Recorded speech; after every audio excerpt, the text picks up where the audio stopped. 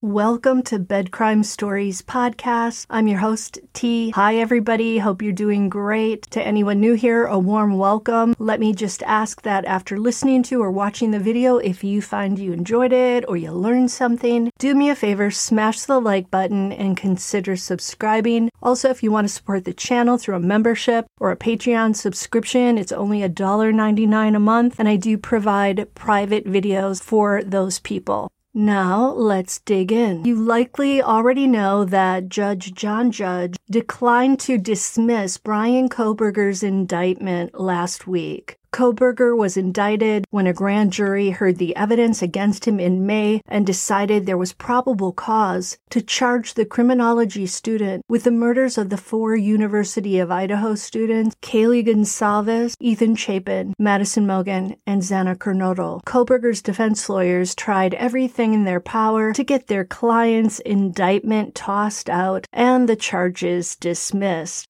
But the judge ruled against them and said, no, the indictment stands and your client is going to trial. Judge Judge also ruled that a pool camera may be in the courtroom for court proceedings. A pool camera means one camera shared by multiple media outlets. So we are getting cameras, and I, for one, am rather excited about this. Well, Judge John Judge just made another ruling, and that is that Kohberger and his defense lawyers will now have access to some details about how investigators used investigative genetic genealogy, or what's referred to as IGG, to indict Kohberger for the crime. This is being called a minor victory for Kohberger and his defense team. A 32-page court document was released today, and it discusses the judge's ruling about the FBI's use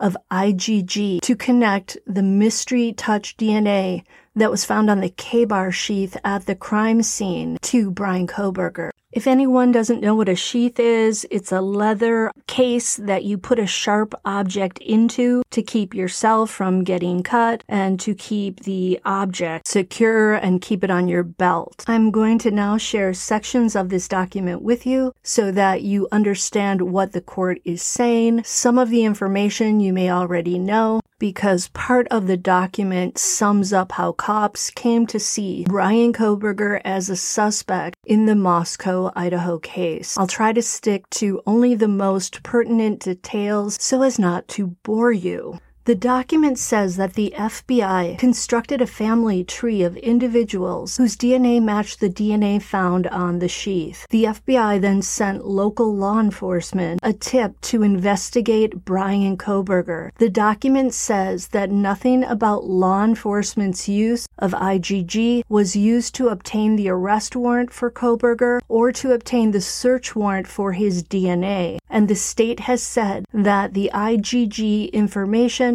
will not be used at trial. So the court, which is basically Judge John Judge, and oh la la, what a judge he is, finds that the defense is likely entitled to see at least some of the information from the IGG investigation, even if it may ultimately be found to have no relevance to Kohberger's defense. However, the court also says that because it has not seen exactly what information pertaining to the use of IGG is available, it cannot say precisely what should and should not be disclosed at this time. Because of this uncertainty, the court grants the state's request for an in-camera review of the IGG info. After such a review, the court will enter the appropriate discovery and protective orders. Discovery orders would be orders saying which of the IGG evidence must be shared with the defense, and the protective orders would say which of the IGG evidence and information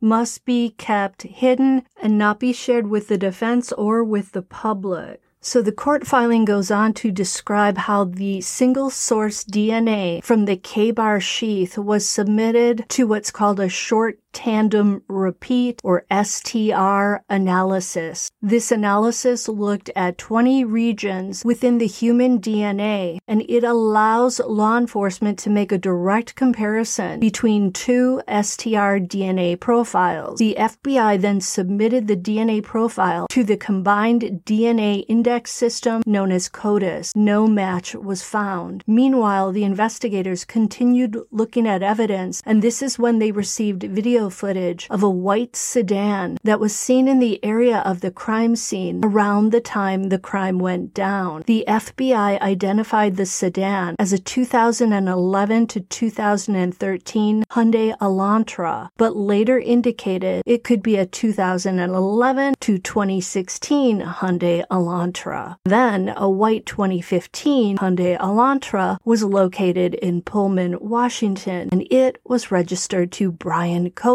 a guy with bushy eyebrows. The state alleges that with this information, law enforcement determined that Kohberger's physical description matched that given to investigators by surviving roommate Dylan Mortensen, bushy eyebrows. They also found that the travels of Kohberger's cell phone were consistent with that of the white Elantra in the early morning hours of November 13th, 2022, the morning of the crime. Based on this information, the cops believed Kohberger to be the driver of the white Elantra seen on video surveillance around the King Road residence at the time of the murder. Law enforcement also obtained Kohberger's cell phone records prior to the crime, and they found that his cell phone used cell towers in the area of the crime scene house on at least 12 occasions prior to November 13th of 2022. Then on December 27, 2022, Pennsylvania agents recovered trash from the Kohberger family residence in Albrightsville, Pennsylvania. That evidence was sent to the Idaho State Lab for testing. On December 28, 2022, the Idaho State Lab reported that a DNA profile obtained from the trash and the DNA profile from the leather sheath identified a male as not being excluded as the biological father of suspect Bryan Kohberger. So the item of trash had Bryan's father's DNA on it, and his DNA showed that he was the biological father of the person whose DNA was found on the snap of the leather sheath at the crime scene. Then, on December 30th, Kohberger was arrested and charged. Then, a search warrant for Kohberger's DNA was issued on January 5th of 2023. Remember, at this point, the cops had only matched the DNA on the leather sheath to Kohberger's father. They hadn't made a direct match yet to Bryan Kohberger. This is when an STR DNA comparison was done between the DNA on the sheath and Bryan Kohberger's DNA. The comparison showed a statistical match. Specifically,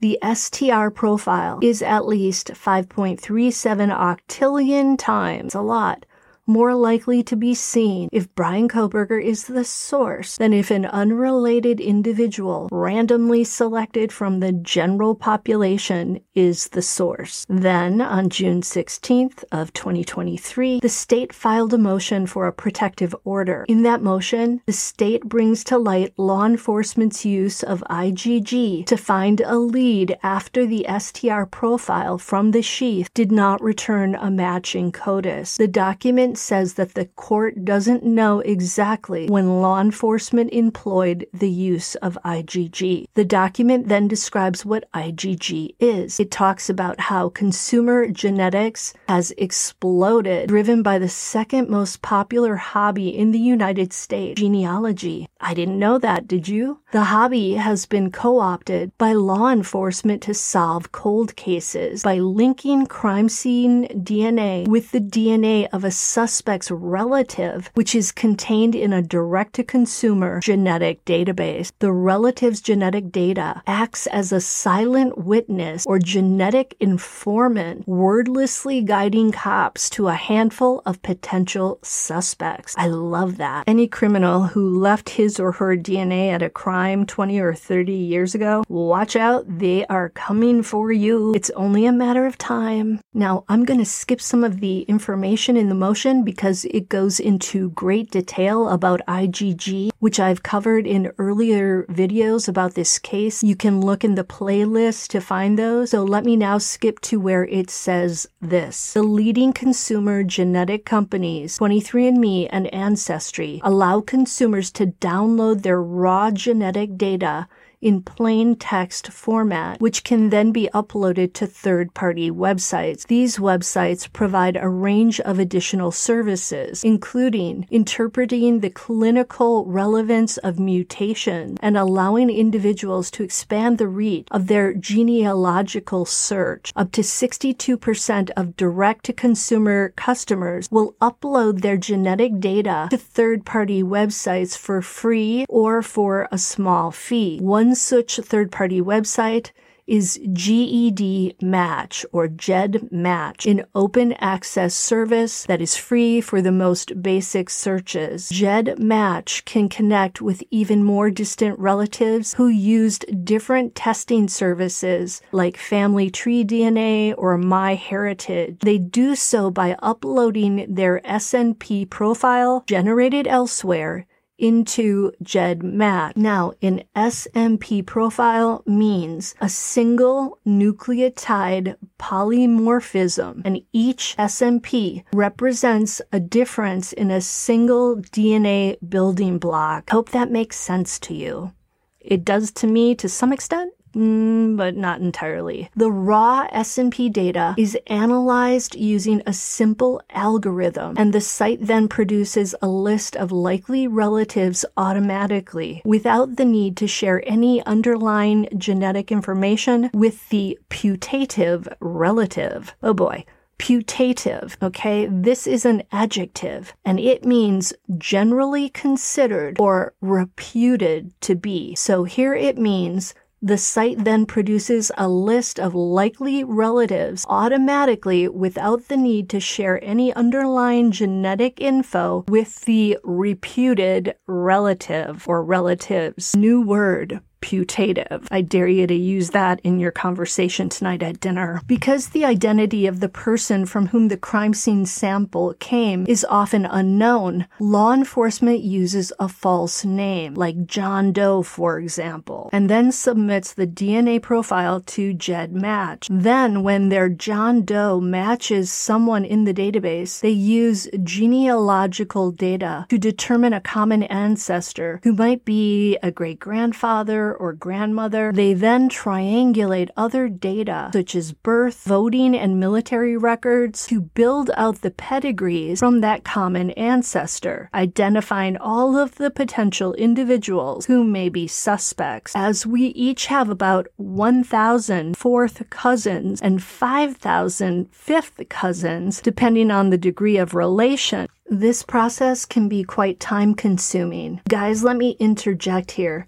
that this is probably why the authorities did not submit the 3 mystery male DNA samples found inside and outside the crime scene house to this IGG process. Once they made the match to Kohberger, and when they saw all the other evidence tying him to the crime scene at the hour of the crime, they likely saw no reason to test those other samples and to go through this whole long and likely expensive process. In the forensic genetic research community, this methodology is referred to as long-range familial searches, or LRFS. Sometimes law enforcement refers to this as forensic genetic genealogy or IGG. Oy vey with all these acronyms. The document goes on to say that the use of databases like GEDMAT does not necessarily lead to a single individual as a potential suspect. The determination of who is or who is not a relative is subjective and is based on the length of DNA shared between two individuals. The comparisons in such a database do not yield an identification of someone identical to the uploaded SMP data. Rather, it would identify possible relatives who might be in the database. And once a putative relative has been identified, a family tree is created, working backwards to grandparents and possible great-grandparents. The family tree is then built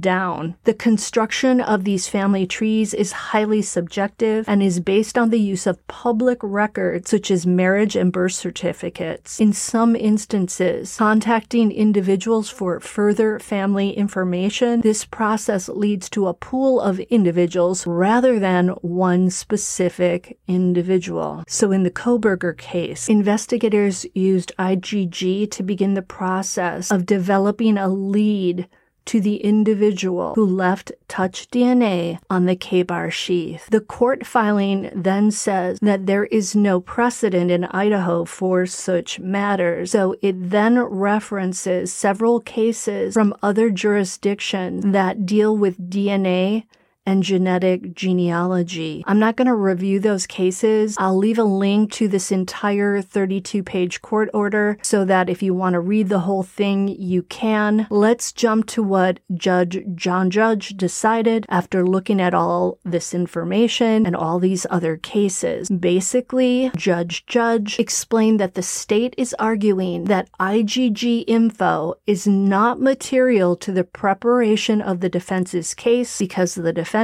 Kohberger, is charged with killing 4 people, not with being related to a particular person. The mere fact that uploading the completed SMP profile of the mystery DNA found on the sheath onto a publicly available genetic genealogy service led law enforcement to relatives of Bryan Kohberger does not affect the strength of the evidence against Kohberger. The family tree built by the FBI merely pointed cops to Kohberger, and law enforcement followed that lead to develop the substantive evidence of guilt that was used for his arrest and that will be used at his trial. The state contends the only relevant DNA evidence is the DNA found on the sheath and the DNA taken directly from Bryan Kohberger, because those DNA profiles can be directly compared, and according to the state, they can be matched. The defense, on the other hand, argues that the IGG info sought is material to the preparation of the defense because the defense must have an opportunity to challenge how the IGG profile was created and how many people the FBI chose to ignore during the investigation. The defense believes the possibility of other relatives who might be similar to Bryan Kohberger is extremely important to the defense in this case. Watch out, any cousins of Bryan Kohberger. The defense sounds like they're going to try to look at you a little more closely. Cousin Kevin, you better get your documents in order. The defense also feels that the timing and steps used may be extremely important to Kohberger's defense.